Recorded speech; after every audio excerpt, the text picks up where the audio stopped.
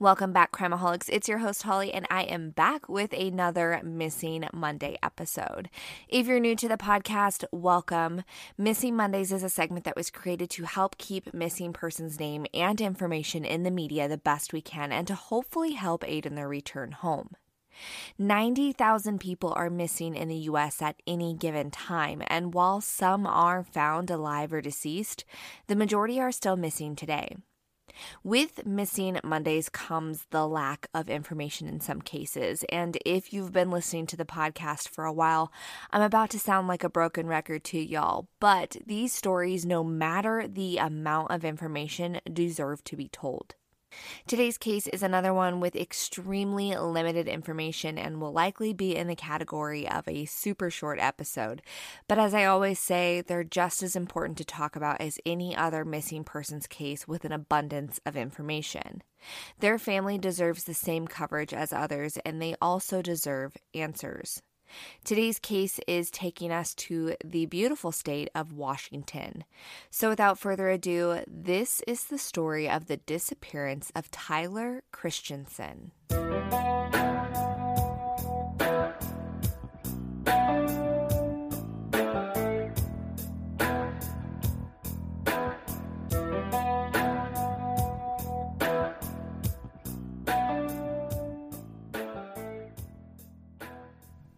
Tyler Joel Christensen was born on June 6, 1999, and he grew up in Washington with his parents and 4 sisters. Tyler was the middle child with 2 older sisters and 2 younger sisters, and he often joked with his family saying that he was, quote, the rose among thorns, being that he is the only boy. He was described as being hardworking, creative, caring, and very responsible. He enjoyed the outdoors and hiking, and he was very close with his family, and he was very involved with his church. According to the Charlie Project page dedicated to him, Tyler was homeschooled and worked doing odd jobs for neighbors. He made furniture and other things out of metal and wood, but Tyler really loved riding his motorcycle. At the time that Tyler went missing, he was just 16 years old. On April 19, 2016, Tyler left his family home on the 5300 block of Picnic Point Road in Edmond, Washington, around 6:30 p.m. He told his family that he was going to be jogging to a youth meeting at his church in the 4700th block of 116th Street in Mukilteo, Washington. This was not unusual for Tyler to walk or jog to his youth meetings. The distance between his home and the church was only a mile. But Tyler never made it to this youth meeting, nor would Tyler ever be seen by his family again.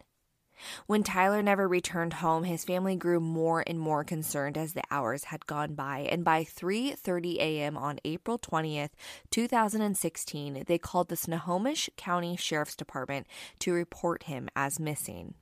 Tyler's family was worried that while jogging the trails to the youth group meeting, Tyler may have been hurt or injured or had fallen somewhere.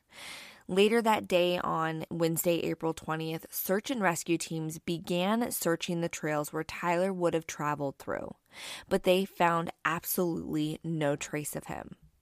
As the weekend came and still no sign of Tyler, investigators started wondering if maybe Tyler had left on his own free will or if something more sinister had happened. When speaking with his family, they had learned that he had no mental health struggles, he had no problems at home, he had never ran away before, and leading up to him going missing, Tyler seemed absolutely normal. On that day before he left for that youth meeting, he had went into one of his older sister's rooms, and the two of them just sat around chatting and talking for about 30 minutes. They chatted about normal things they normally would have talked about, and it was nothing out of the ordinary, and there was no indication that he was kind of doing this in a sense of saying goodbye. It was just a normal Tyler conversation with his sister. Tyler's sister Liz told Como News that right before he left, he had told her that he really liked her boyfriend, and it's been really neat to watch the two of them together. When Tyler went missing, his family worked non-stop trying to find him. They hung posters, passed out flyers, went door to door, and did as many news interviews that they could. By May 5th, and no sign of Tyler and no sign of foul play, the family made a post to Facebook that stated that they believe that Tyler may have planned to leave on his own.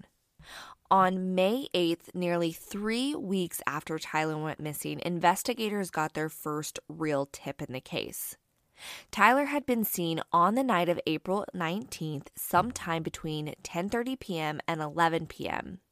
He was spotted hitchhiking between Kingston and Paulsbo. The gentleman who had called this tip in had actually picked Tyler up while he was hitchhiking, and the man said that Tyler was very upbeat and told the gentleman that he was planning to go hike the Olympics. Tyler also had a backpack with him. It is believed that instead of going to the youth group that night of April 19th, Tyler instead headed in the opposite direction and caught a ferry to Kingston, where he began hitchhiking. The man who had picked him up dropped Tyler off on Viking Avenue between Paulsbo and Silverdale. He also recalled that Tyler had asked for directions to Shelton, Washington. Now that they had this idea of what direction Tyler was headed in, they intensified their search. On May 13th, Tyler's backpack was located near the High Steel Bridge in Mason County, Washington. This bridge is a huge bridge that in length is 685 feet and is 375 feet high. Inside the backpack, they found a pair of sweatpants, a few untouched food items, as well as a couple of used emergency foil blankets. For anyone who looked inside of this backpack, it was very apparent to them that Tyler had planned this trip. It seemed like he had planned to spend some time in the wilderness having these emergency foil blankets, as well as food. They also found a ferry ticket inside of a pocket, which confirmed that Tyler did in fact take that ferry on April 19th. After the backpack was located, a massive search of the area was conducted by search and rescue, K-9 units, and a helicopter, and nothing further of Tyler's was found, nor was he. But his family was left with so many questions. Why was the backpack found there? Why did Tyler take the ferry to begin with, and what made him decide to leave in the first place? And I think the biggest haunting question for Tyler's family was, why wasn't the backpack still with Tyler, and what does it mean that it wasn't? In a desperate attempt to make contact with Tyler, his family left behind a note where they found the backpack. Their hope was that he would pass back through and see the note.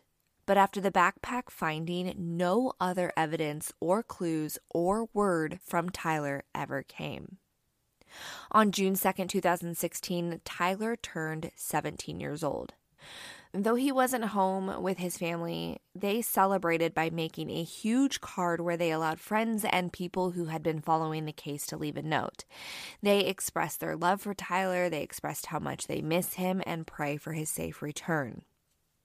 2 years later, just 2 days after Tyler's 19th birthday, his family suffered another devastating blow when Tyler's sister Emily passed away.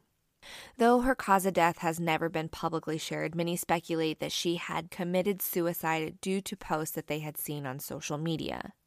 According to things I saw on social media myself, it appeared that Tyler and Emily were very close and that she had taken him being missing the hardest. To this day, nothing further belonging to Tyler has ever been recovered, nor has Tyler been found. People on the popular websites Web Sleuths and Reddit believe that Tyler went to the High Steel Bridge that day to take his own life. Lots of people also speculate that Tyler was just sick of his upbringing and ventured off to start a new life. At 16 years old, maybe he felt he could make it on his own. Of course, because the information is so limited and there hasn't been any sightings of Tyler since, it leaves us all to wonder and speculate on what happened. And for his family, if he just wanted to run off, they wish that he would just make contact to let them know he's okay. We are going on 6 years since he went missing, and that is 6 long years left wondering what happened to someone. Tyler was officially categorized as a runaway due to the nature of everything in his case. But there's many questions left about whether something happened to Tyler near that bridge.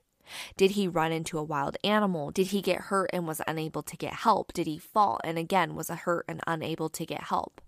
Did something more sinister happen? Or did Tyler just simply decide to run away and start fresh?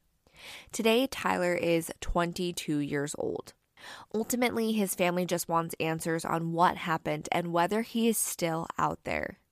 If you or anyone you know has information on Tyler Christensen or his whereabouts, you can call the Snohomish County Sheriff's Tip Line at 425-388-3845.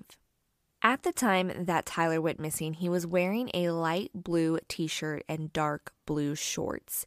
He was 16 years old and stood at 5'11" and was 145 pounds. Tyler is a white male and he has light brown hair, blue eyes, and Tyler's hair at that time was in a buzz cut. He also has a 1/2-inch scar on his left ankle. Crimeaholics, if you are not already a part of our private Facebook group, be sure to find us on Facebook by searching Crimeaholics Podcast Discussion Group. In there, we share all information and pictures pertaining to the cases that we cover.